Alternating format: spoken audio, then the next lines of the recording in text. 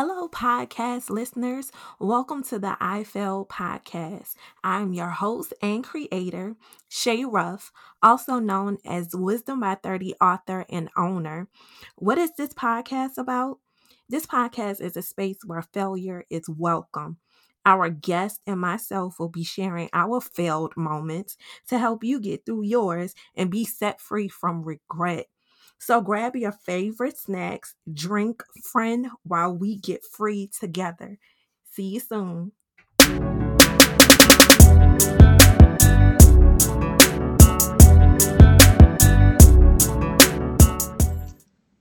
Hey everybody, welcome back to the I Fail podcast. I am your host and creator, Shay Ruff. Today we are discussing failure at dating and marriage. Ooh-wee. Ooh-wee. Okay. So this one is going to be good. So today's guest is Miss Tasha T. Houston. She's an author, editor, entrepreneur, and one of my life's pillars. We've been best friends since high school, so this gonna be real conversation. So Tasha, thank you for being with us today. Oh, thank you for having me, Shay. Thank you so much. Thank you. So I usually say let's jump into this topic, but let's move into this thing because I'm gonna try and behave. Lord, help me behave. yeah, help, Lord, as much as possible because we're gonna try. Okay, so okay, easing into this topic. Um, so how did you fail at dating? Mm, mm. Child, I don't know if we have enough time on the podcast to discuss all We of got those. time today. We got time today. Okay. All right. So let's start at the beginning. Okay. I feel that I failed at dating mostly because I felt like I just kept attracting a certain kind of guy. Okay. And I really couldn't figure out what it was within me or what it was within them that made them attracted to me or me attracted to them. You know what I'm saying? Yes. Like, just couldn't figure it out. And I felt like I kept getting it wrong. I kept finding myself in situations and I'm like, I know better. I know I can do better. Yeah. Like, not to toot my own horn, but a little toot toot. I ain't no ugly chick, friend. I'm not an ugly person. We know, friend. We know. You know what I'm saying? So finding myself with these Rudy Poos, and it's just like, what is happening, Lord? Lord, what is happening, right? But I really failed at dating because I wasn't dating with purpose. I wasn't dating with intention. I was out here trying to see what it would become. Like I had this idea in my mind of what it could become. Right. But my idea and the manifestation of what it really was and who that connection was with, it was just different. It was Yeah. just, there's no manual out there for dating. There are several books, of course, and some of them are really, really great books on dating and the steps to it and things like that. But all of it is different. All of it is unique and customized to the person and the persons within that relationship. Yeah. Sometimes you get it right and sometimes you don't. Just right there, I just had to take a breather because that not dating with purpose. Well, first of all, okay, so moment of truth. So when we were in high school, high school is kind of like for most people, that's like the breathing ground for okay, I have a boyfriend, I have a girlfriend, whatever, right? And so I have to say that you were one of the people that I looked up to because I was like, wait a minute, Tasha not doing this, so let me make sure I'm doing this the right way or whatever. When I for real started dating was junior year of high school.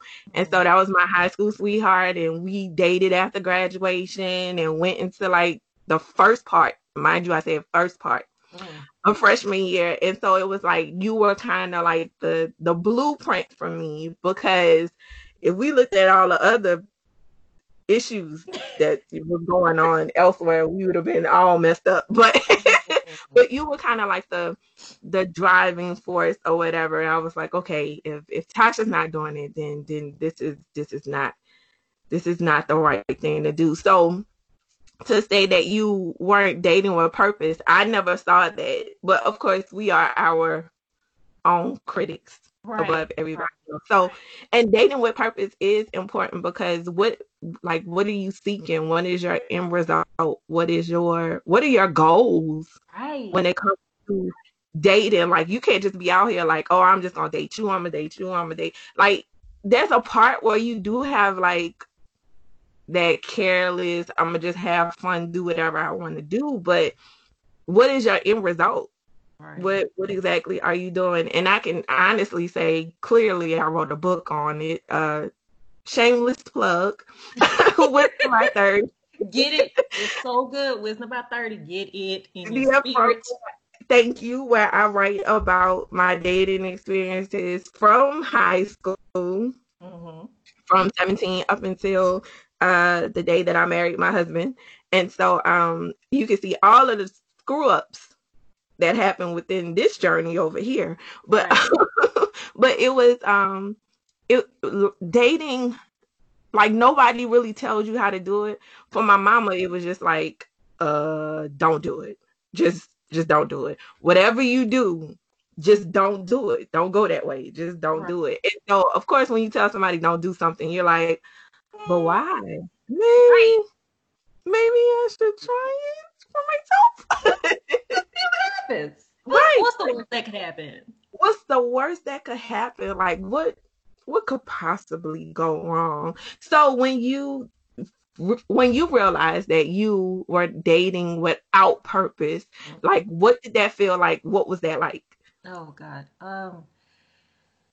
That felt like it felt like getting the wind kicked out of you when you come to that realization. It feels like you are literally getting the wind kicked out of you. So, I can't remember the actual age upon which I came to the realization that I'm probably not doing this right.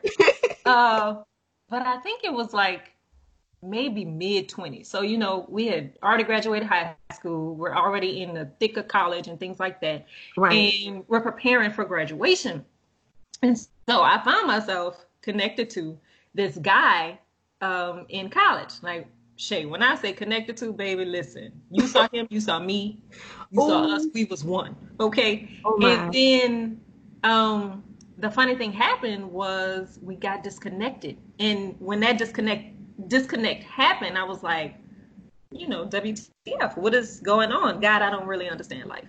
Right. Because I hadn't prepared myself for that disconnection. And the reason I hadn't prepared myself for it is because I hadn't had proper preparation before entering into anything like that. And when Oh, you're dating with a purpose, which you should be doing at whatever point and age that you decide that, hey, I no longer want to just date just to see what could happen. I want to date to make sure this happens. And your yes. this has to be stronger than, what you want to see. But at that age when it happened, I wasn't properly prepared. And like you said earlier, like my mom, I didn't have the strongest connection in the dating aspect. Me and my mom, that's my homie. Right. But as far as the dating aspect, we didn't sit down, have these face to face over the kitchen table conversations talking about dating. I can remember like I was riding with my mama. I had to be about 15, 16 years old. I told her I was interested in a boy, and she almost wrecked the car. So I was like, Oh Lord, Lord. I can't, like, who do I talk to? So you guys, my peers, my friends, y'all became, where I came for advice. Y'all was my Essence magazine before Essence was out. Like, Come y'all was on. it. You know what I'm saying? So I'm trying to figure out, how does life go? How does love work? And I'm watching my friends do it. Right. So we're just, at the same time, we're just mimicking off of one another, and we didn't have that. Well, speaking for me, I didn't have that proper preparation in the home. And let's not even scratch the surface of the fact that my dad, my biological dad, was an absentee dad during that time. Yep. So where I should have been more deeply rooted and grounded in all of those things that lead up to finding that love and making that deep connection, I didn't have all of that. So I'm out here Yeah. trying to literally figure it out one relationship at a time. And that's just not, that shouldn't have been the blueprint. Right. It shouldn't have been the blueprint. I agree because our parents is the blueprint. Like, Right. that's what we go to. So my mom was a single, of course, single parents, across America. Single parent, raising 3 children, working 2 jobs or whatever. I'm the oldest, so I'm helping as much as possible with, my brothers and everything or whatever. And the most that I knew of my dad was at the age of 5. That was my first time meeting him. And I have pictures to prove that it was not the best event at all, because my facial expressions was horrible. Then, he was around in my life or whatever, and he was, kind of there to help raising us. And he proposed to my mom, and they were, gonna get married, and then he left her standing at the altar. Oh. Now, me being the age that I was, so young, remembering the parties, remember seeing him the night before the wedding, and just being excited about it, and then he up and disappear or whatever, and then 3 years later he's like back like nothing happened, like ain't nothing happened, I just went on a vacation. Okay. All right. And so now he's back, and my baby brother is born, and he's in our life, and he becomes an ordained minister and all of this other stuff. But later I find out that he's dating another woman, he's taking care of her children. He was married twice before he proposed to my mom. Like, it was just a wreck. So from hearing that, like going into my high school years, I knew I didn't want that. Like that's dysfunctional. Like, I'm smart enough to know I don't want any of that. However, I didn't want any of what my mom was going through. Not saying that, she was bad or anything. My mom just didn't go anywhere. Like, she was stuck to us. Like, it was work, sleep, church, children. And she did it every day of the week. And it would be some days where she come home and we'll be talking to her, and she in mid-conversation and she falling asleep because she's so tired. So she really didn't have a chance to date. And I don't know what that feels like, to be in my late 20s, early 20s, late 20s, and not date or not be free or not have, I have children or whatever. But she was in a space where she didn't date. But when she did, it was hard for her. Like, it really, really was hard. So I knew I didn't want that. And I definitely knew I didn't want children at an early age. Right. I was not, I just know I wouldn't have been strong enough for that or whatever. But I knew in that aspect that I didn't want it. So going back to what you said, like, our parents are our blueprint. Right. They're our blueprint. But because I think, and this is just my thought process, and I'm not speaking for them, but I think my mom and your mom was just like, I've been through too much for you to go through the same thing that I went through. So no, you're not going to date. Yes. And similar to what you were saying about your mom, like, my mom had me and my sister when she was really young. So when she was 23, she had me. So she's on the cusp of the dating, the dating spectrum, and getting out there and, connecting and networking and seeing what is and what's not for you. At that time, 23, 25, she was already mama. So it wasn't, she didn't have time to date. Like, homegirl was dating with a purpose. Like, dude, I got 2 kids at home. Either you go or you not go. But I have too much responsibility. I have too much hinging on this for you to come in and mess it up. Yeah. And when she was 25, she met my stepdad, and they were together 26, 27 years until he actually passed away. So that became a blueprint. But in the beginning, I'm 5 years old. I'm only seeing what mama is showing. And at the time, that didn't involve a man. Yep.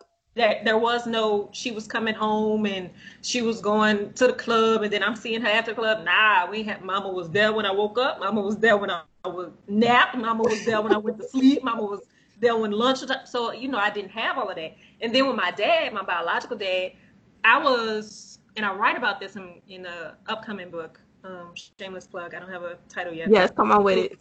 But I write about that in that aspect. Like, he didn't tell me that he loved me until I was 13. Oh. Until I was 13. So I had already formed in my mind that aspect of what love from a man looked like, because I didn't have it. So there was parts of me in that developmental stage that felt like I didn't need it. So you take a girl that felt like she didn't need love from a man, and then you put her in an environment where there are men that are saying I love you or wanting to love her, and she doesn't have all of the tools to correctly love them back. And that's a recipe for disaster. Oof. It's a recipe for disaster. And so my dating life reflected, that I love you, that 13-year-old girl saying, dad saying, I love you. It reflected that. It really reflected Mm. that. All the way up into and through a marriage. It reflected that. Oh, oh man, that's, you know what? Now that you say that, like that's shedding light on some real honesty or whatever. Because when it came to, I don't think my dad ever told me that yeah, I don't think he did. Like, there's not one moment where I was like, oh yeah, my dad said he loved me.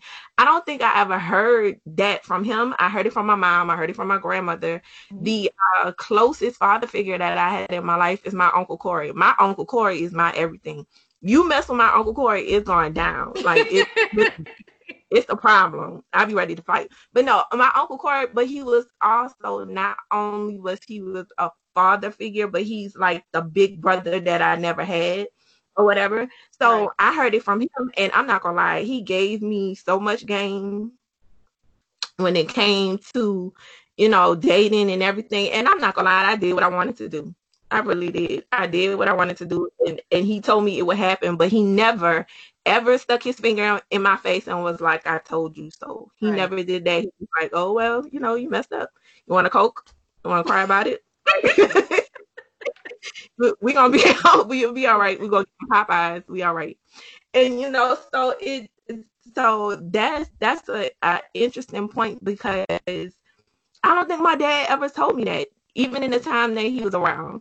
I don't think he ever told me that. I know we've went toe to toe, like argument or whatever, but I don't think he ever told me that he loved me. So that's yeah, and maybe that's why it felt so crazy to hear it. Like, you hear a guy say, "I love you," you like, what? What? Boy, bye. Before boy, bye became boy, bye, boy, bye. Like, stop playing, whatever. Right. You're joking. Like, you don't know how to to receive it or Mm-hmm. whatever. And I know, it's jokes about people that be like, "Oh, I told her I love her and she didn't say nothing." No, Right. for real, I don't know what to say. Maybe I love you back, but I don't know if I mean it. Just keeping it Mm, real. you got to keep it real. So that's and I'm sure that's going to be pivotal for somebody else too, um because they probably gonna be like, "Oh yeah, dang, maybe Right. that's why it's so hard for me to love." Right. Because you don't Mm. realize that you need it, and you don't realize that it's an actual deficit until you come across somebody that's trying to love you correctly. And you like, oh my God, what's happening? Your body Yeah, freaks out, your mind goes crazy, your heart tries to run, and you got your G Nikes laced up like, I'm out. right. And and oh boy, looking at you Look, like, she look, kept her Nikes ready. Kept her Nikes ready. Like, listen, they in my purse, they on my shoulder. Look, I'm ready. I'm ready to ooh, run. what? You go, ooh, shoot. Nah, So, I ain't got let me. time for that. He said he loved me, so let me pack up. And that's Right. crazy too, because love to me did look like leaving. Love Mm, to me did look like leaving. Like, okay, I love you. Bye. yeah. Yeah. So it did, because that's what my dad did. Like, he was in and out, doing whatever he want, when he want, how he want, or whatever. But that's exactly what it looked like. And so yeah, that's deep. That's deep. Yeah, that's really, really deep. So okay, so knowing this and knowing that you weren't dating on with purpose, Mm-hmm. that you really didn't have any goals, that you really didn't know what love looked like, what made you keep trying though? Okay. So it's bad for you. Okay.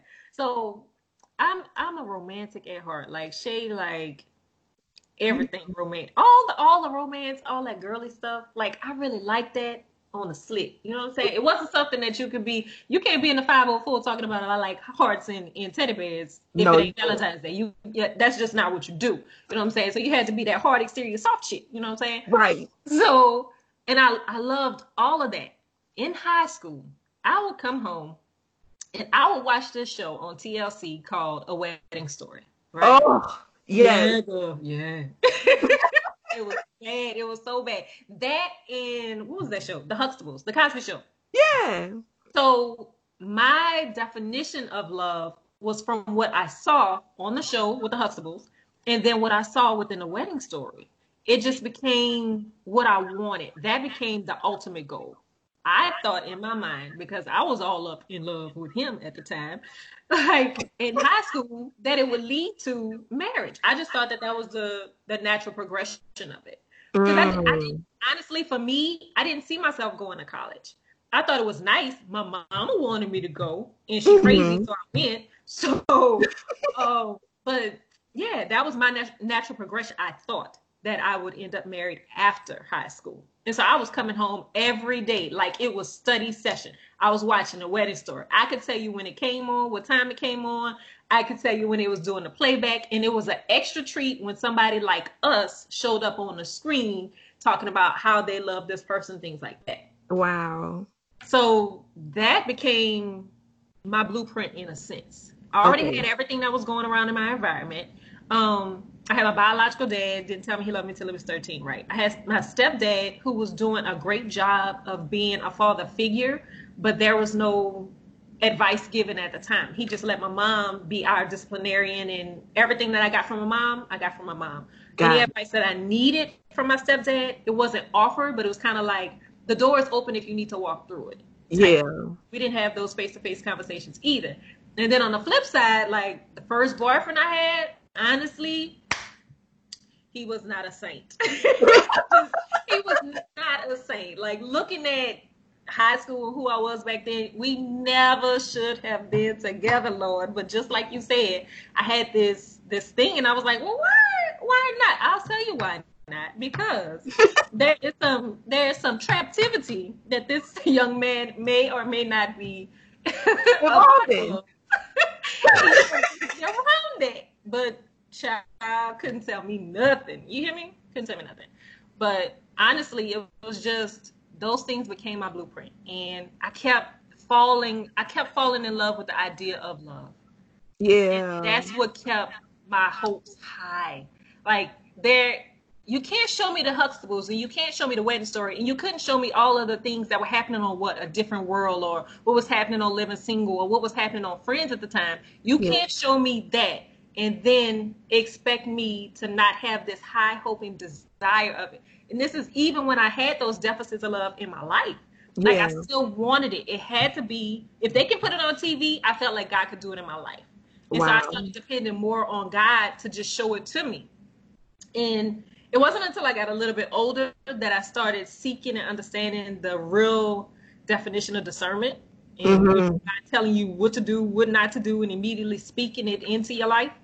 But before all of that, it was just Tasha decisions. Right? Come on. It was just my decisions. It was just like, I'm not going to do that. And then it was like, Jesus, listen, I think I might be about to do something stupid, but if you catch me when I fall, I think I'll be okay. Okay, cool. Love you. Bye. I'm out. Right. I'll be right back. Right. And that became my love language. That became my love pattern. That became love reciprocity. That became all of those things. It shouldn't have been no, but it taught me so many love lessons along the way that I thank God for the way that he played this thing out, honestly. Yeah. Yeah, that's good, because discernment I didn't learn, of course, until I was much older. And I'll be honest with you.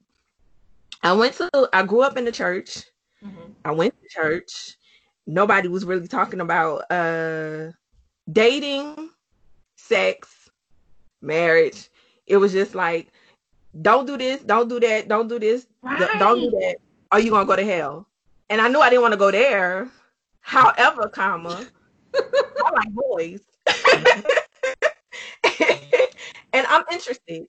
And I want to know, they like me too. So what am I supposed to be doing? What am I not, like what am I not supposed to be doing in this space or whatever? And so for me, it was like when I moved to Atlanta when I was 17, a couple of weeks before my 18th birthday.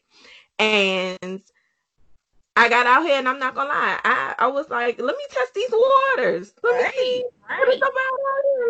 Let me have fun. It lasted for all of like 3 months, and then I was like, yeah, I'm good. I don't do this no more. But I feel like if I would have had somebody like Shay, don't do that. That's just Right. not okay. Like I think in a lot of parts of my life or in a lot of events in my life, if somebody would have been like Shay, don't do that. Right. Don't do that at all. And it's not that I couldn't pray. I just didn't know what that was like. Right. I didn't know what that conversation was like. Because for me, prayer looked like King James Version. That's Okay. that. I'm just saying. That's exactly what it looked like. And I'll tell you the truth. When my grandmother passed away December 26, 2006. Mhm. The day that we buried her was January 3rd, if I'm not mistaken. We buried her January 3rd. Well, had her funeral and, buried her. I would not get out at the gravesite.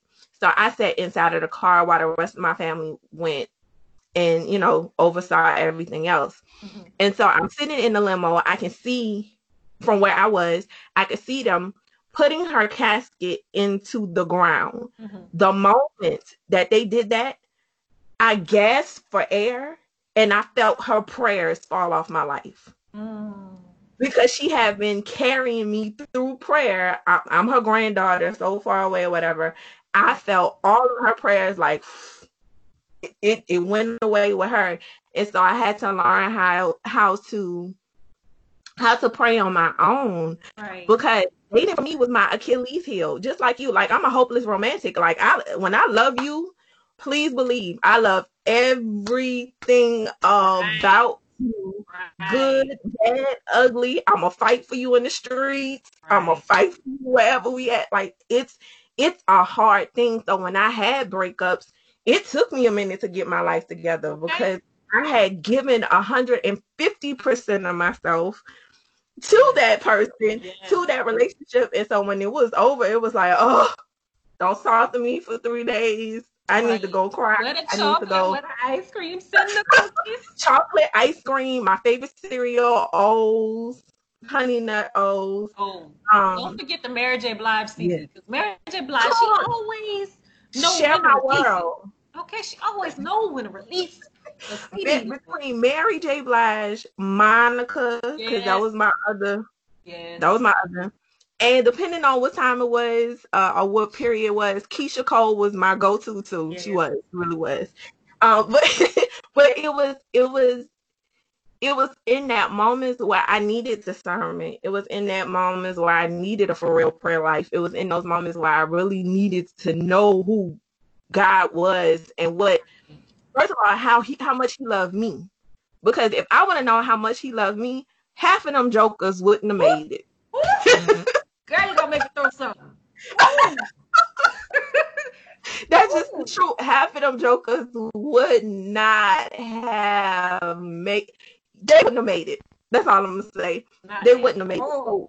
So bringing God into dating Mhm. is so important. Yes. It really is. It really is important. And your conversation with Him, like now, me and God, like how me and you are talking, that's how we talk. Yep. That's our everyday conversation. I don't know what your conversation may look like, but and it's prayer. It's It still is. prayer. It is. It's still prayer. So yeah, that's important to bring prayer into your dating life and um to also build your blueprint around. To Yes, also build Lord. your blueprint around and to add your goals. So when did you start setting dating goals? Ooh, Uh child. oh. Ooh, how much time we got? How much time? No. Oh, right. Um, I believe it was mid-20s again. I had already graduated. I had gotten my first job after graduation. Okay. And I was still not necessarily running the streets, but still trying to figure it all out, right? I Okay. think it was after, because up until age, let's say age 25, up until I graduated from college, there were, there were a few proposals. There was Hmm. one that I actually accepted.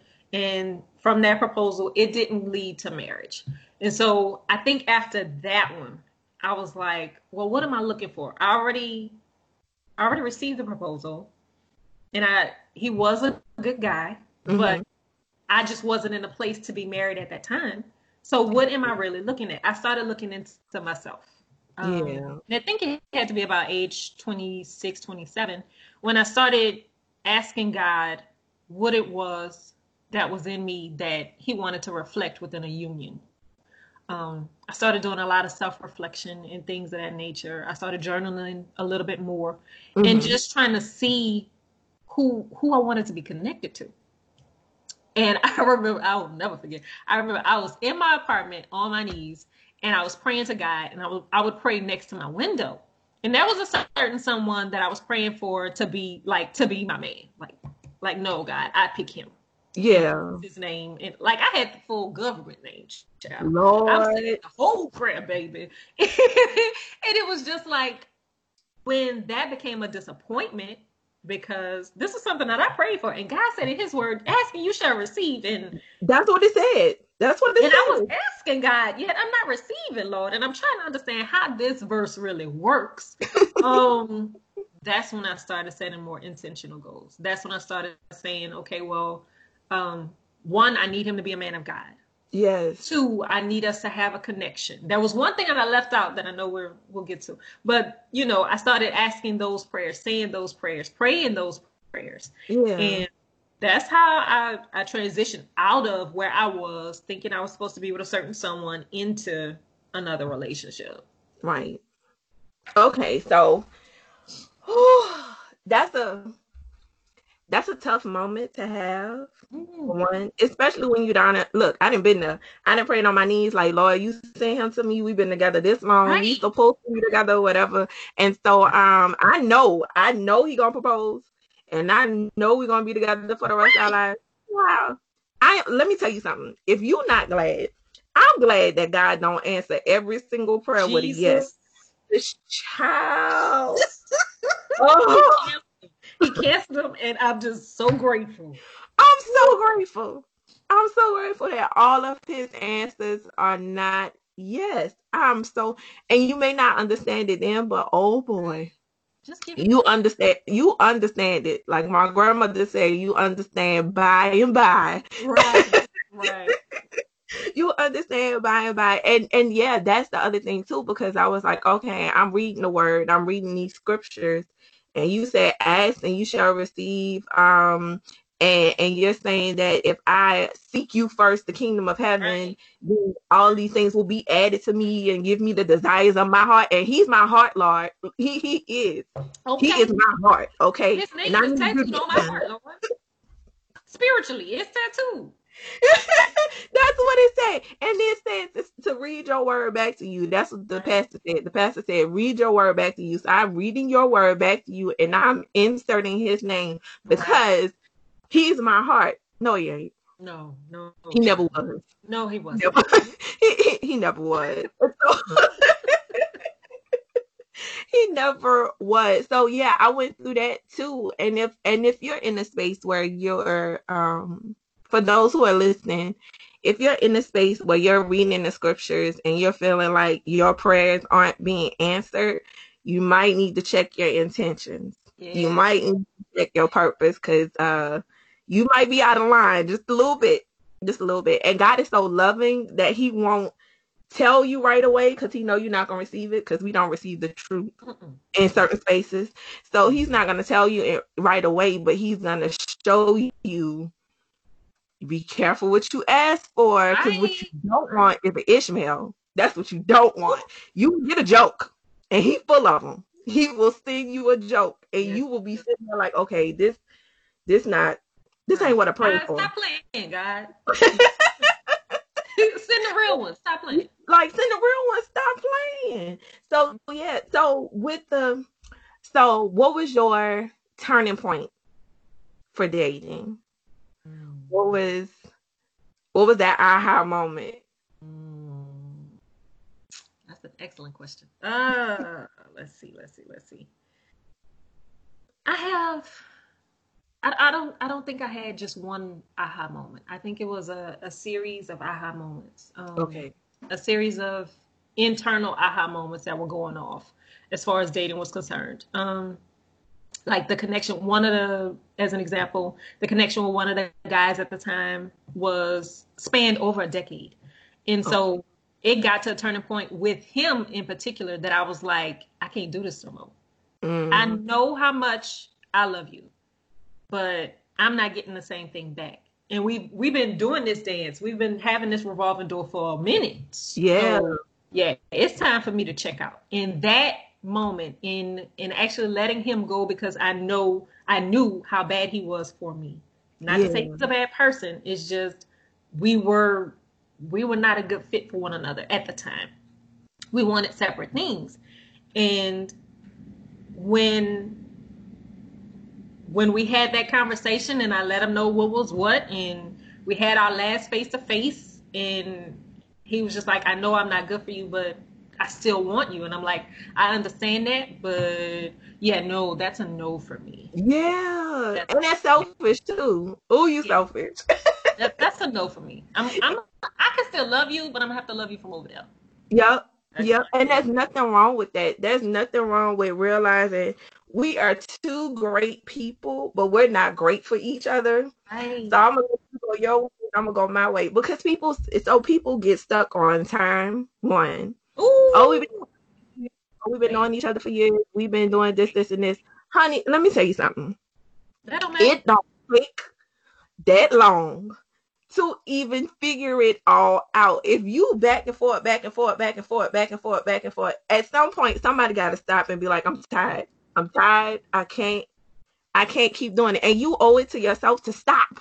Stop it. The insanity is doing the same thing over and over. And I'm not gonna lie to you. I used to look at relationships like, oh, they've been together 3 years. Right. Oh, they've been together 5 years. And this is outside of marriage, just dating. Right. For me, dating over 2 years was like glory. It was like, oh, y'all been dating that long? Like, what y'all doing? Right. What y'all doing to keep it going? Right. Ain't nobody proposed, ain't no ring. And I get it. Marriage, not for everything, not for everybody. But you're not about to sit here and waste my time for 3 years talking about some common law marriage.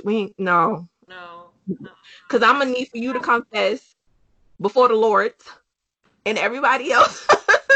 And I'm gonna have to do the same thing too. But I used to glory in that. Oh my God, I used to glory in that because I just thought like, oh, the years, you put in hard work, you put in the time, you put in the effort, and it's just two lazy people that just feel like they can't get nobody else, or they've done so much to each other that they feel like nobody else will put up with their stuff, so they just decide to stay, and it's absolutely sad. I agree. It is because God is not a respecter of time. Like we're literally the only beings that are consumed with time. Yes. He has no timeline. He does everything. If he can make the world in 7 days? Yes. He's not a respecter of time. Nobody knows how much time went between day 1 and day 2 or day 5 and day 6. Nobody knows. Right. And there's so many people that use time as a crutch, especially when it comes to relationships, because like you said, I've put in all this work. I've put in so much time. We've been together so long. My family like you so much. So what? Right. Set and your they be asking for you. Set your requirements. Either they meet them or you got to leave them. Point blank and period. That's it. Like there's no in between. And so I believe in standards. And I do believe that you should have them, but I also believe that you should be realistic. Yes. You gotta be realistic. Like you gotta have realistic expectations. Like I posted maybe like 2 weeks ago, you can expect value from a relationship and from somebody else, but do you yourself bring value to the table? Right. Like the stuff that you asking for, are you willing to do? The stuff that you're requiring, have you passed the test first? Because you can't be asking me to be a millionaire and you can't handle $10. Right. Like that's just not gonna work. You can't ask me to be debt free and you still owe all this money to this person, that person. You got 14 collection agencies on your report. Like you can't be asking me to do that. No, and you don't have that. Like that's not wisdom. Right. I don't care what you think. It's not wisdom to require something of somebody else that you're not willing and able to do effortlessly. Right. Like that's just crazy. That's crazy. So okay, so because I'll go on a tangent off of that. So let's get into the marriage part. If y'all watching, So I'm cringing. I just took a sip. I'm cringing because we both got stories on this marriage tip. Lord have mercy, we got stories on this marriage tip. Okay, so you got to dating, and it's from me, from what I understand in our conversation, you kind of got to a point where you was like, okay, I feel like I'm at a level where I understand dating, and I understand what I want and what God wants for me. So far as relationships, how did you transition into marriage? Ooh, marriage. Yes. I transitioned into marriage thinking that, or bringing into marriage, all of the fancy fairy tales I had created in my mind about love. That's how I transitioned into marriage. Yep. That's how I transitioned into marriage. I was heavy in a church at the time, in a particular church at the time, and met my significant other there at the church. Okay. And so I was under the impression that it had to be God because I met him in a church. And then the courtship ensued. Right. That's another point. We'll come back to that one. The courtship ensued. It translated from courtship into, full on dating, and it went from courtship, dating to marriage within a span of 365 days. Right. So that transition alone, looking back on it now, there wasn't enough time within that transition to fully know each other. Oh. Now I know that we recently talked about time. Yes. And God is not a respecter of time. And God's timeline can be 7 days, 7 minutes, 7 months, 7 years. But there is a level of responsibility you owe yourself within a relationship to get to know the person that you're connected to before you commit to a marriage. You do not want to walk into a permanent commitment with temporary expectations. And unfortunately, that's what my translation translated into. Oh wow. Yeah. That's my translation. Yikes. Okay. Transitioning into a permanent commitment with temporary expectations. That's a whole nother word within itself. That's a whole nother word within itself. But for you to be honest about, sure, I'm in church. He's here in church. We met each other in church. Why this can't be God? It had to be, right? It's the setup. God set me up. He did. This is what this is. No. No, and that's another thing too, because that's another thing that we believe, like, oh, you got to get a God-fearing man or a woman. She has to go to church, and y'all supposed to be in church together, and that it's great, right. And it should be some form of a standard. But everybody in church is not of God, because the devil goes to church every Sunday. So, and he know the word, just like we do. You got to think about it. So let's give you some history on the devil. The devil was an angel in heaven first. Come on. So he know God. Oh, he knows God. He decided that he wanted to wild out and do his own little thing. And God was like, okay, I done told you about playing around in my house. Either you gonna follow the rules or I'm gonna put you out. Right. And he decided that, you know what, I'm gonna do what I want. I'm an angel. I have just as much power as you. I'm gonna do what I want. So God ended up kicking him out. He got kicked out. So therefore, he at where he at in eternal fire, pretty much. So I'm gonna leave that at that. So the devil goes to church too, and he knows the Lord as well. However, there is a such thing in the Bible that says about being unequally yoked. And it does not only mean it for marriage, it also means it for dating. Because my first marriage was definitely unequally yoked in so many ways because we did not believe in the same things. Yeah. My ex-husband grew up Jehovah's Witness. I don't even know what that looks like. I drove past the Kingdom Hall, but I don't know what them people doing there. I don't know nothing. I don't know nothing about the Kingdom Hall. All I know is they're Jehovah's Witness. They are a group of people that knock on my door on Saturday when I'm eating my Frosted Flakes. Right. And that they want to have a conversation. If I want to talk to them, they leave me a pamphlet. That's all I knew about Jehovah's Witness. But for me to marry one and for him to try to implement their teachings inside of a household where I don't, like I said, I don't know what y'all do. Right. That's unequally yoked. He had different dreams and aspirations. His only goal in life was to be a good father. That's so phenomenal and that's so great. However, business wise, what are you going to leave to your children? How are you going to develop wealth? Can you handle money? Do the things that I believe in too, because I do believe spiritual and practical. Right. It has some type of norm in between there. That was his only goal. So he's looking at me crazy, going to school full time, working on a degree, all of this other stuff, which was not his goal. We're arguing about me going to class. Right. We're arguing about me working on my degree. We're arguing about me being on the phone with my mom because he didn't have a relationship with his parents like that. He was cool. He was cool with his dad, but him and his mom really wasn't. They didn't see eye to eye. Me and my mom, we be on the phone like we girlfriends. Yep. Like just popping it up for hours.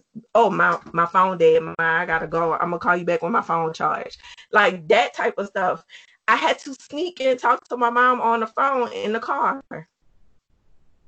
So unequally yoked on it does not only go for marriage in my book. That's my opinion. It goes for dating as well. Because if we don't believe the same things and we're not on the same page, right, that's not gonna work. It can't work. And so did you experience that? Did you see any of that even though you were going to the same church?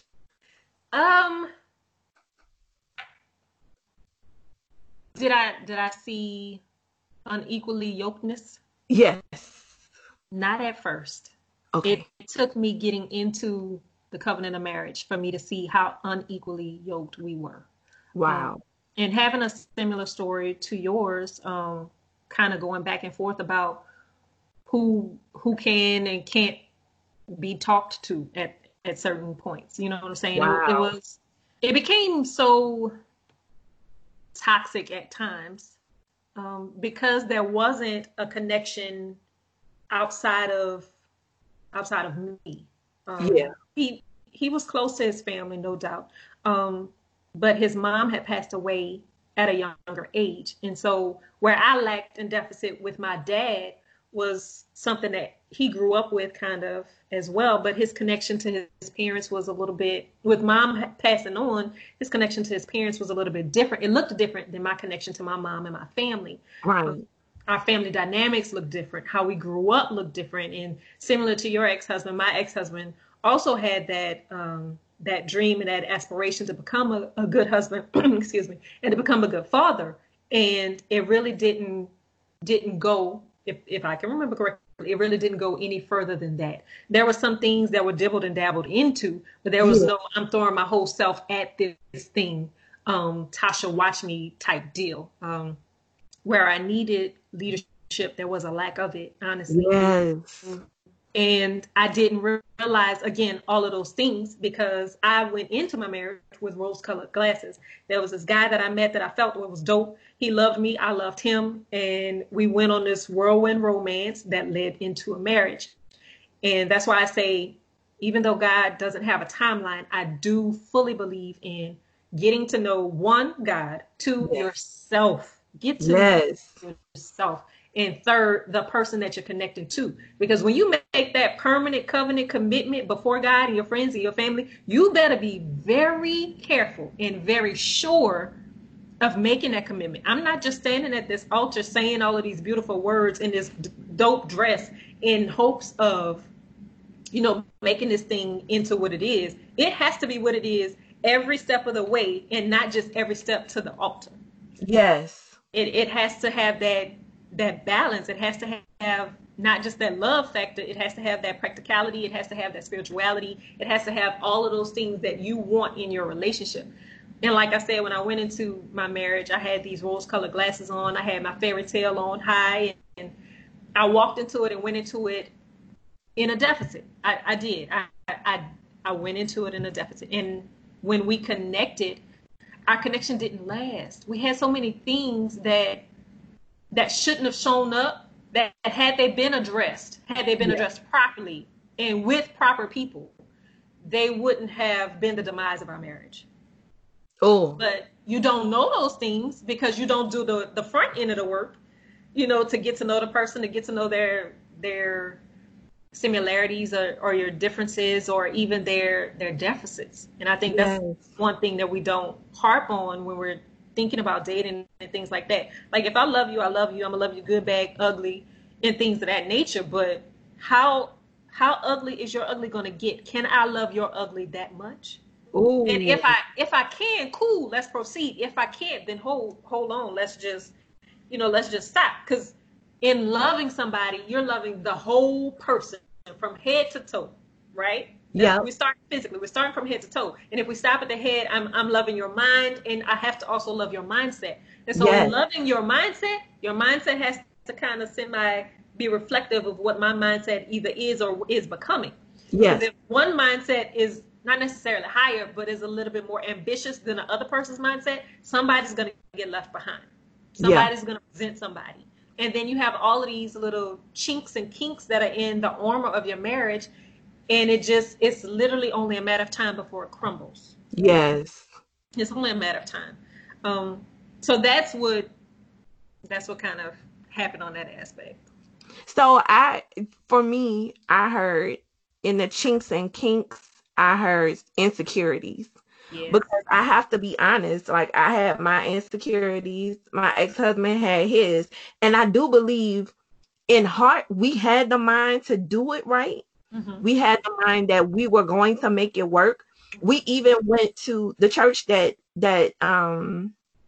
even though he was Jehovah's Witness, he decided to go to church with me and take on my church and my church family and join the church and everything. And so there was a marriage ministry at this church. And he was like, but they said couples. So when you hear couples, you're like, oh, we couple, Right. we go together. So let's go join the couples ministry, not knowing that it was married people. So when we went to them, we went to a meeting. They met us in the parking lot and was like, "Oh, welcome. How long have y'all been married?" And we was like, we're not married. We're dating." And so the leaders looked at us and was like, "Do y'all live together?" And we were like, "Kinda," because it was like he's at my house more than he's at his own. So kind of, sort of, or whatever. And so she was like, "Oh, are you married?" And we looked at each other like, "Huh?"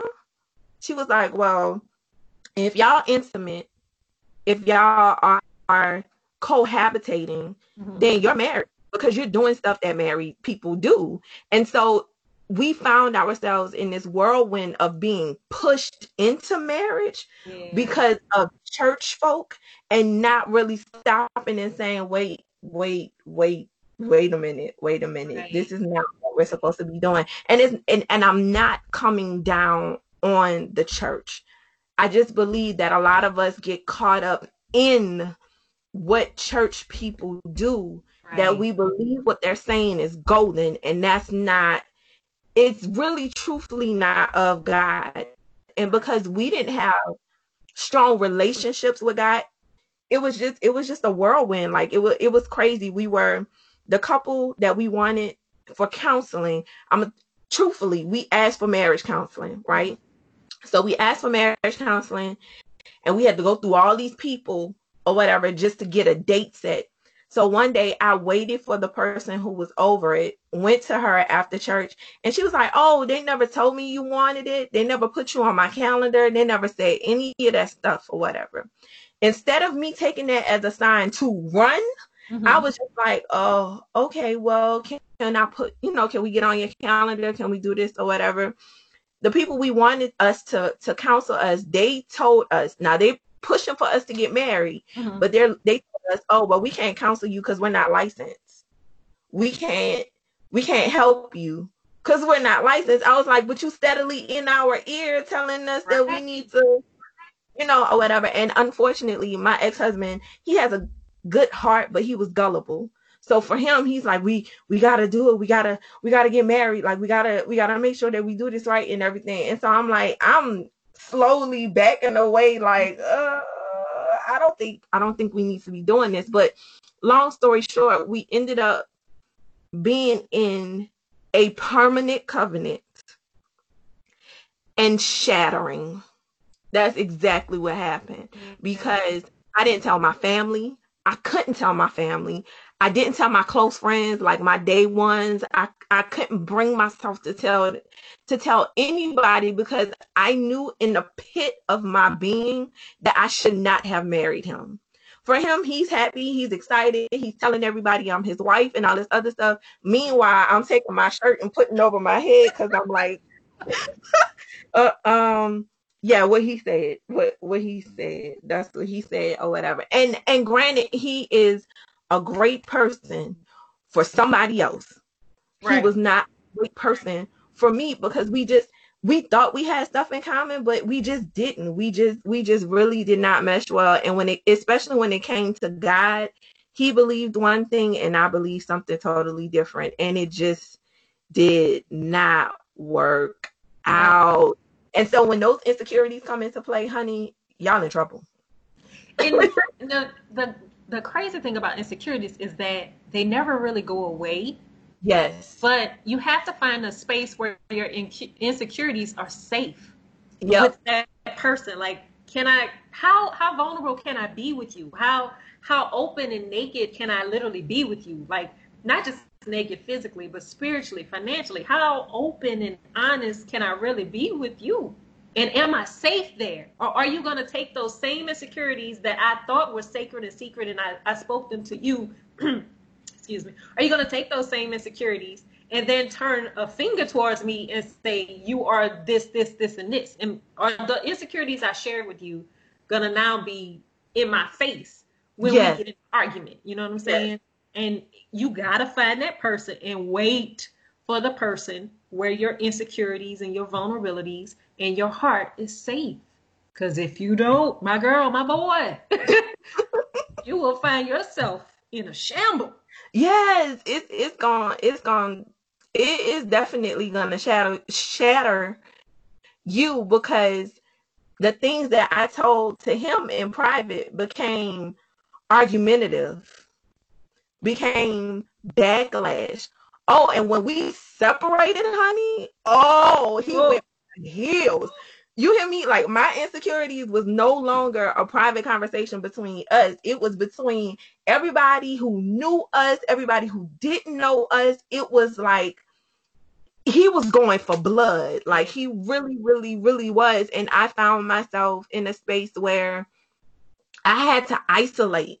Mm-hmm. Like, I had to isolate, because if I don't isolate, right, I'm going to hurt him.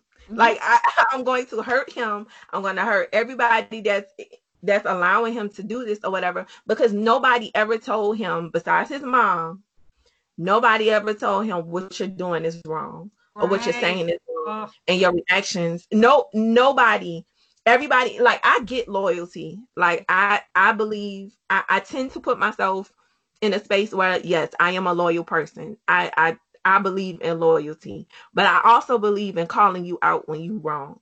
Right. I do believe in that, and I will want you to do the same thing for me. But the people that he was getting advice from, the people that he was venting to, the people that was so-called in his corner or whatever, they was just letting him run rampant, including the people I went to church with. Mm-hmm. The people that I went to church with instantly took his side without asking me anything, without saying, well, what happened or anything like that. They took his side, and eventually I ended up leaving. End of story. Like, I just ended up leaving that church, and I had been at that church at that time from the time I moved to Atlanta, was 2002, until 2009. That's a long time to be at that church, to build rapport with everybody inside the church, and to have an event like that happen, and they only knew him for what I consider as 5 minutes, and instantly aside, I was like, yeah, I gotta go, because I'm gonna end up hurting everybody in this case. So, okay, so you're in this marriage. Yes, yes. You're seeing all of these things happen. You're noticing all of these things happening. What did you ever feel like that you weren't going to get divorced and that you were going to stay and work it out? Yes. I felt that way going into the marriage. I didn't, and this is a point that I want to make to anybody that's listening. If you're going to go into marriage, do not go into marriage thinking that you're going to get divorced. Literally take divorce out of your mind, out of your mindset. Yeah.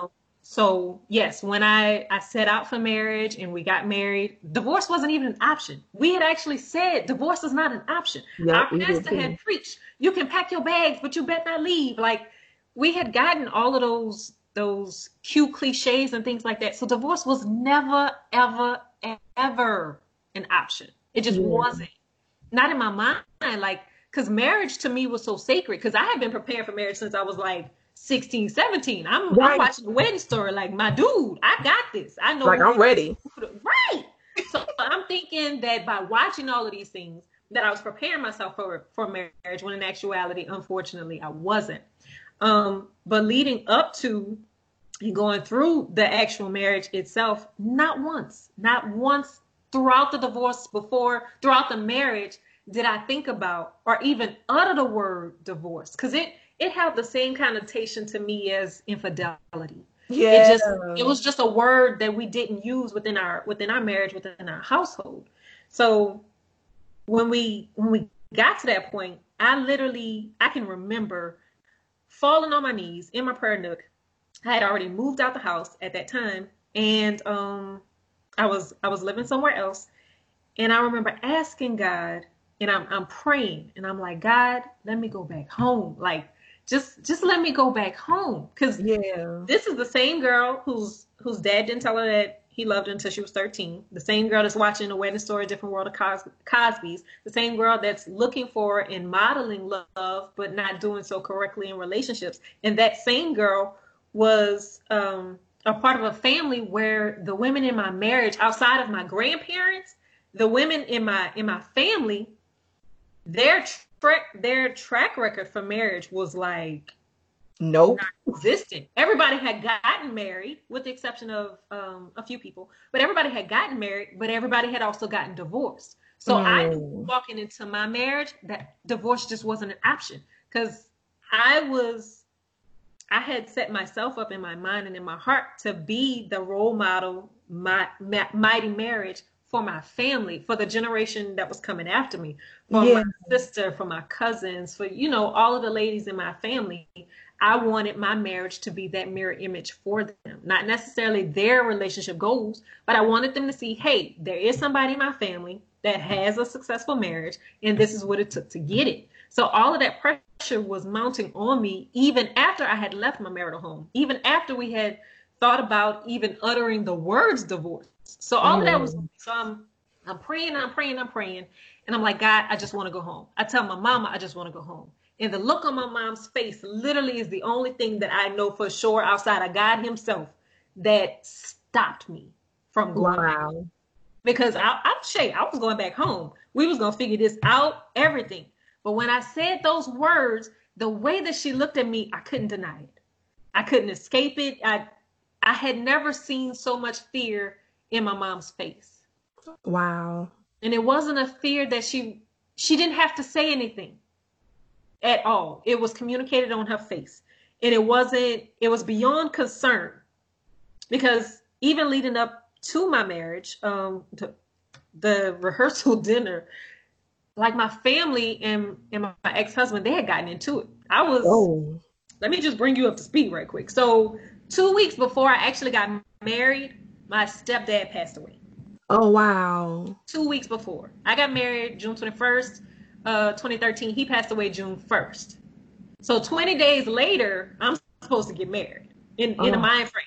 So I had grief, I had depression, and I had this budding bride bouquet in my mind just going on, right?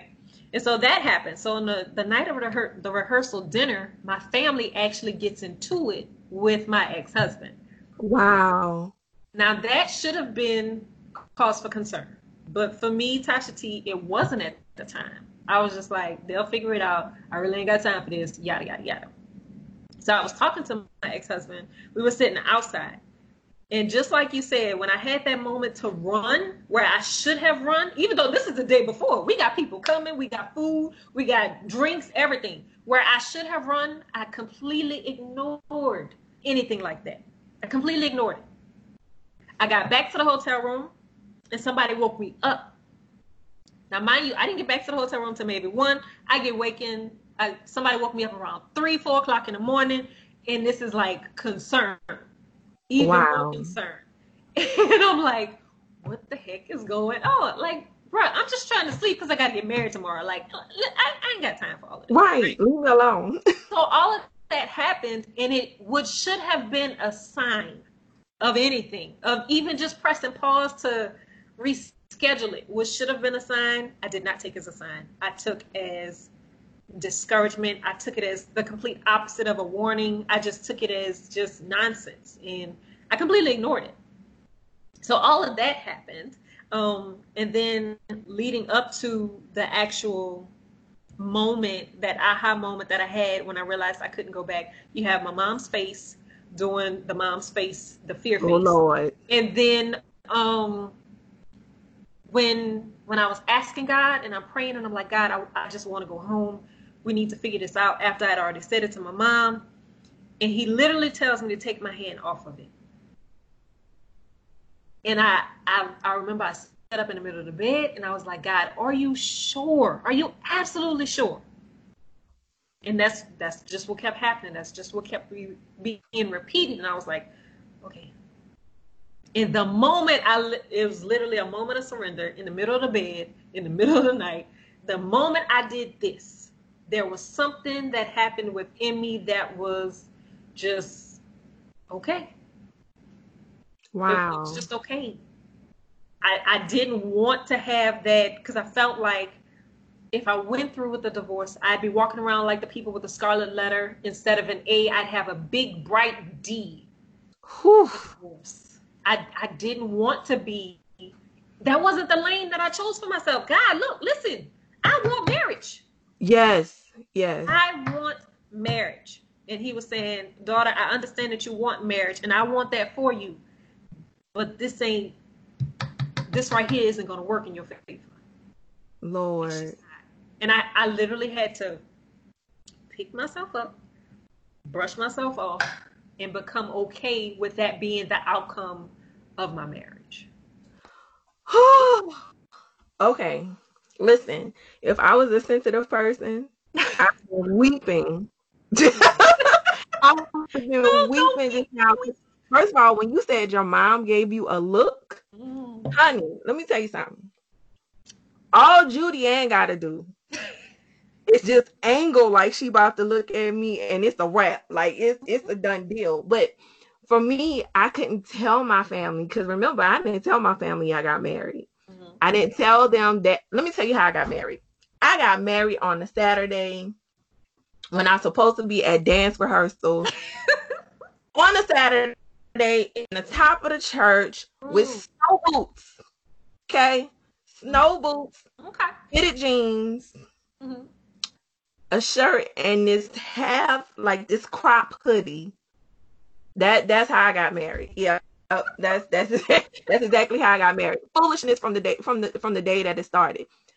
I had so many signs before then. Like, the funny thing was, that ceremony, again, the people who didn't want to counsel us but was like, oh, we'll marry you, ended up marrying us, gave us the license, not knowing that we supposed to take the license down to the courthouse to get it officiated. Yeah, didn't know that. Then prior to when we filled out the application for the license, he thought we were married at the courthouse. No, honey, you just filled out the application so you can get your marriage license. strike three. I mean, strike two. And then before that, like, okay, trying to get a counseling and nobody will counsel us and nobody, just like all these loopholes happening. There go number three. Tasha, the day that we went to the courthouse, we ended up parking at a parking lot that was around the corner from the actual courthouse. When we got to the courthouse,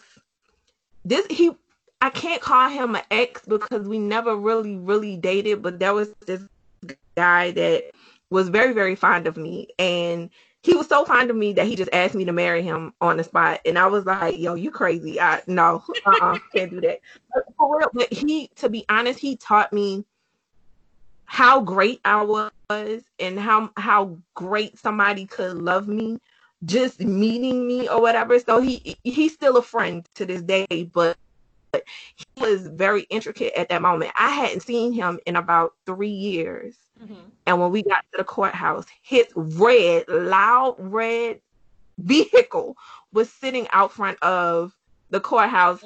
And I paused and I was like, this is a sign. Like, I should not be going into this courthouse. And I promise you, the whole time we walking into the courthouse, I'm ducking, I'm dodging because I don't want to run into him. Because if I run into him, I'm going to break down crying and I'm going to run to him and be like, please get me out of here.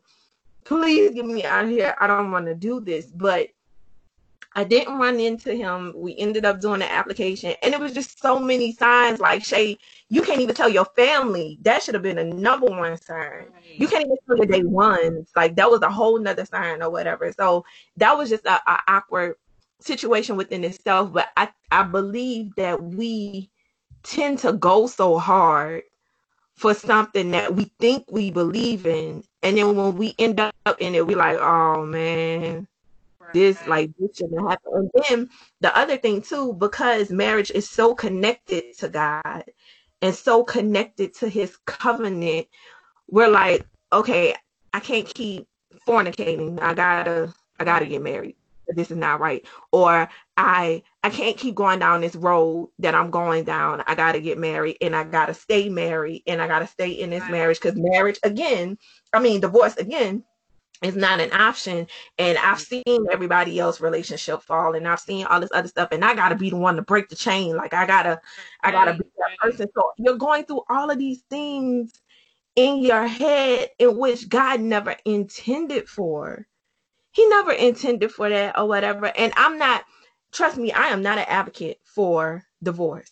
Not at all. I am an advocate for premarital counseling. Hallelujah. Because it will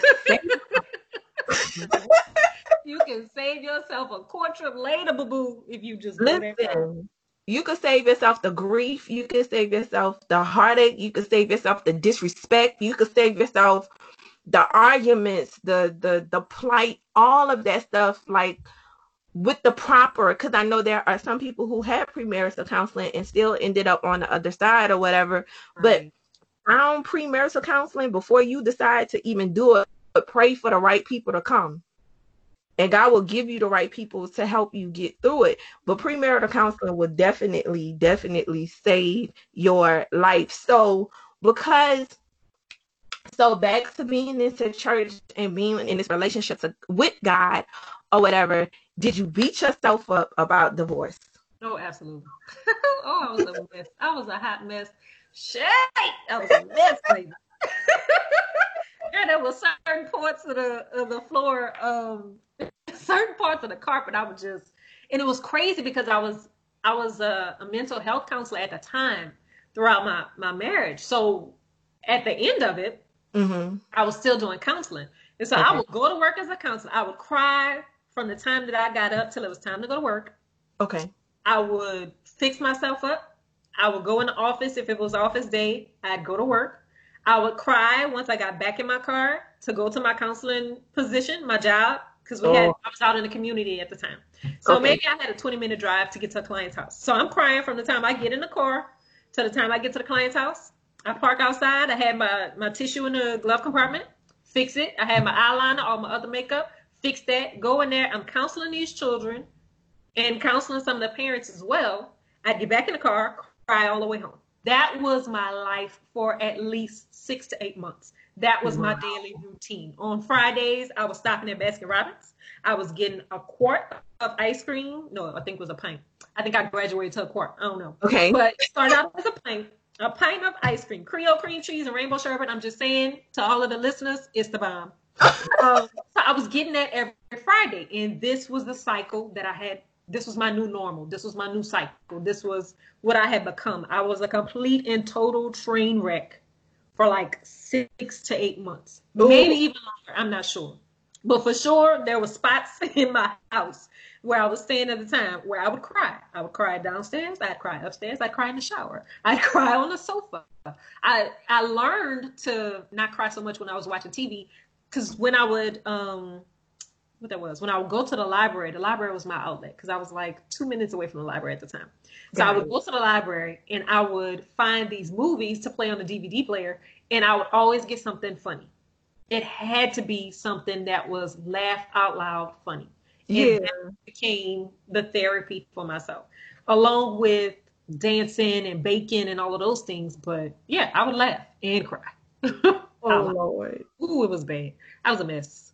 But that feeling of, well, first of all, I was big on age, because, well, first of all, I'm a planner, so I plan everything to a T. Like, when we was in high school, I was like, okay, at 18, I'm gonna be done with this. At 21, I'm gonna do this. At 23, I gotta get this done. At 25, I'm gonna do this. At this, by the time I'm 30, I'm gonna have this, this, and this, and this, and this, and then now I'll discard this, and then I'll do all this other stuff. Honey, at the age of 25, I was divorced. 25, honey. You talking about you was a mess. I was like, ain't nobody gonna want to date me. Ain't nobody gonna marry me. I was 25. I was divorced. I'm like, honey, I'm thrown away. You hear me? I am no good to nobody. You heard me? Like, I'm no good to nobody. And then it took me a year. Yeah, it took me a year to actually be like, you know what? I made that mistake. Yes, it was a mistake. God clearly forgave me for it or whatever, and he walked me through this whole situation. Okay, I'm back on me. I'm back to being me. I went through that phase of, oh my God, God gonna disown me. He gonna send me to hell. He gonna take my life. He gonna make me suffer. Like, honey, I was a true Israelite. You heard me? Like, I was a real, like, oh Lord, he gonna send me around the mountain for 40 years.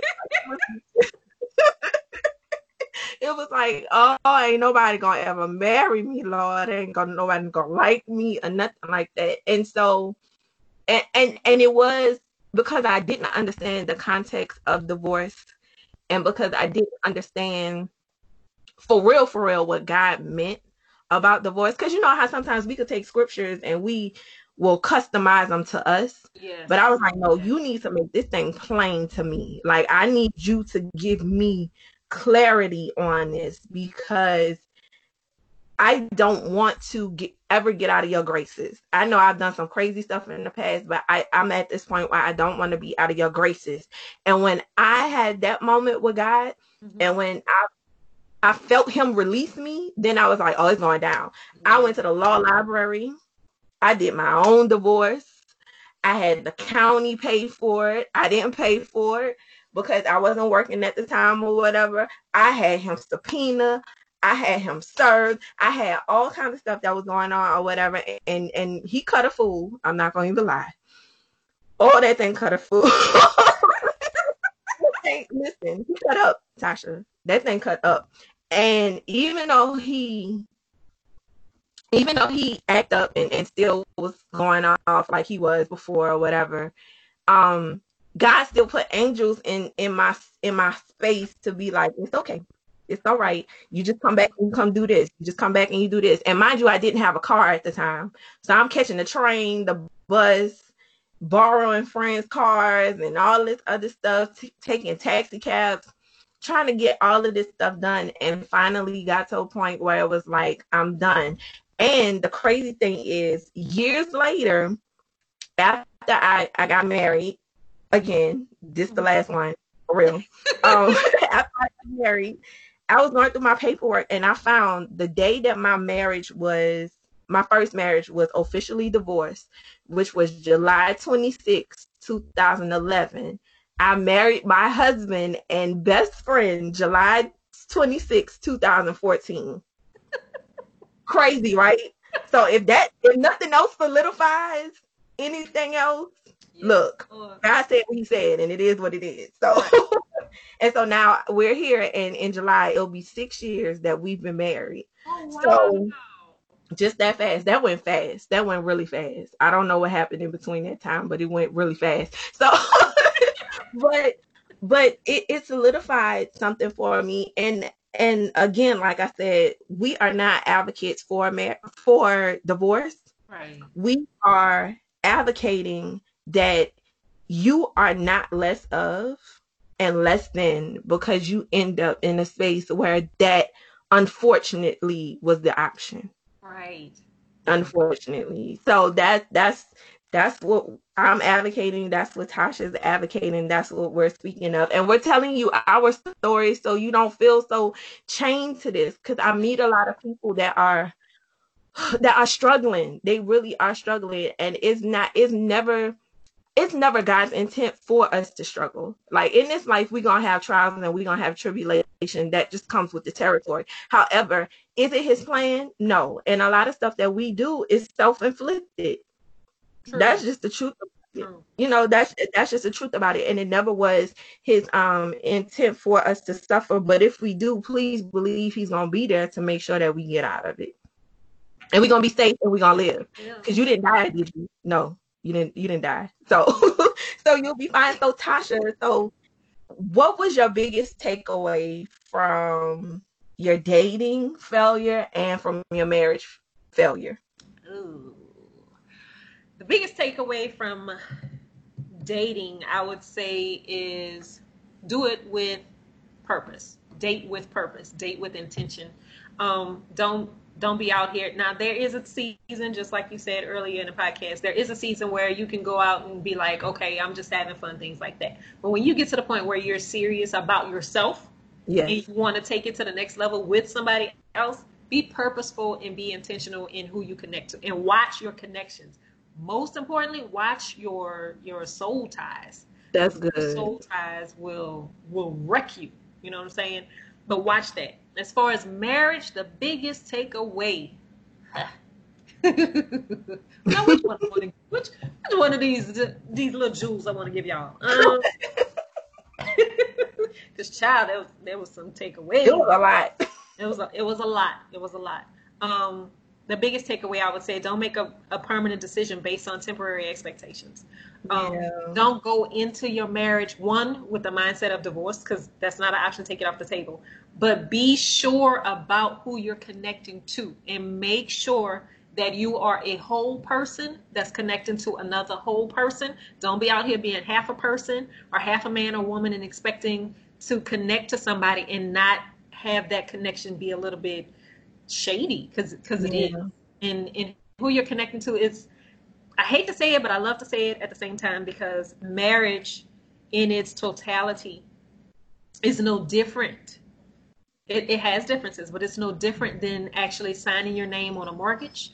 It's no different than signing your name on a piece of paperwork to get a car. It is a transaction. It's a spiritual transaction. It's a divine transaction.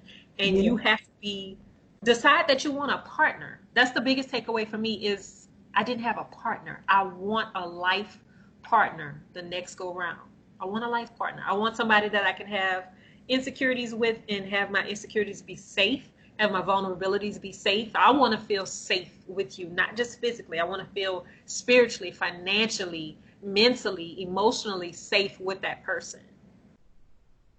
Yeah, that's the safety of it all. Right. The safety of it all is so it's so prominent, man, because you gotta have a safe haven. You do. You gotta have a safe haven, whether it's you need one spiritually, right, one. And to have it in physicality, in a physical manifestation is even better. And I always tell people this, like, the best relationships are the ones that's built upon friendship, Woo! because that friendship builds the foundation Yes. of, because I'm gonna be honest, being married is great, but do I want my husband all the time? No, I want my best friend right now. Right? Like, I don't no, I don't want that right now. I don't. And for him, it's the same thing. Like, he wants his best friend. He wants his jokester. He wants, like, Right. you want to be able to be in a relationship where you can require, well, ask of that person, and they're able to give it to you Right. seamlessly. Because we not husband and wife every day. That's just the truth of it. Like, some days I'm just like, I don't feel like it. Right. Like, I don't feel like it, but I do believe, and it's funny, and this is how I knew that the people that I was dating saw value in me. I was dating this guy one time and it didn't work out. But he was like, he blatantly said to me, he was like, when you get married, it's gonna be somebody that you have already had a friendship and an establishment with, because you're not just gonna choose somebody. You're not just gonna be out here just marrying people, whatever. It's gonna be somebody that you have a foundation with. And when he, as crazy as he is, when he said that, I was like, light bulb, light bulb, because it's true. Because my husband and I, we were friends first, Right. and we are Right. still friends until until this day and until the end of time. Our friendship sustains our marriage. When you start going into a relationship and you trying to build the foundation in the marriage, like, Right. yeah, because you don't have nothing to stand on, No. especially if you don't have a blueprint of marriage, don't know what it feels like, again, not being told you was loved, don't know what love looked like or anything, not even know what grace and mercy looks like in a relationship. That's a whole nother podcast within Right. itself. But, but not knowing that and not having those things can definitely leave you blowing in the wind. It's like building your house on sand, Right. literally building your house on sand. So what other advice would you give to them? I mean, if you're okay with dropping more jewels, because I'm not sure which ones you got passed away, but what other advice would you give them to be able to date on purpose, and to so that way they can get married on purpose? Well, you did touch on being friends first, because baby, that foundation is paramount. Like you said, you will build a house on sand, thinking that it's stone, and you realize that it ain't nothing but literally salt. And when it Mhm. crumbles and it gets washed away, it's like, dang it! Like, how could I Right. have missed that one? So being friends first is paramount. Having God in that thing, Come having on. that thing. You have to have God in it from the beginning to the end. So I want to be in a relationship with my best friend. Um, you want to have God in that thing. You want to make sure that, again, I'm stressing wholeness, because you don't want to walk into a relationship not being thinking that somebody is going to complete you. I don't want somebody that's going to complete me. I want somebody that's going to compliment me. Come on. You have to have that aspect. So no, ain't nobody complete nobody. If y'all listening, ain't nobody complete nobody. You complete already. But hold steady and wait for that person that compliments you. Like, compliments all kinds of things about you. Like, y'all just balance each other out. And that would be my next thing. Next little jewel is that there should be balance. And like you Yes. said, in your relationship, like in your marriage right now, which she said hashtag is the last one, and I believe it. I believe it. You want to have balance. I want my friends, and like my relationship that I'm in right now. Shout, hey babe, if you listen, hey babe.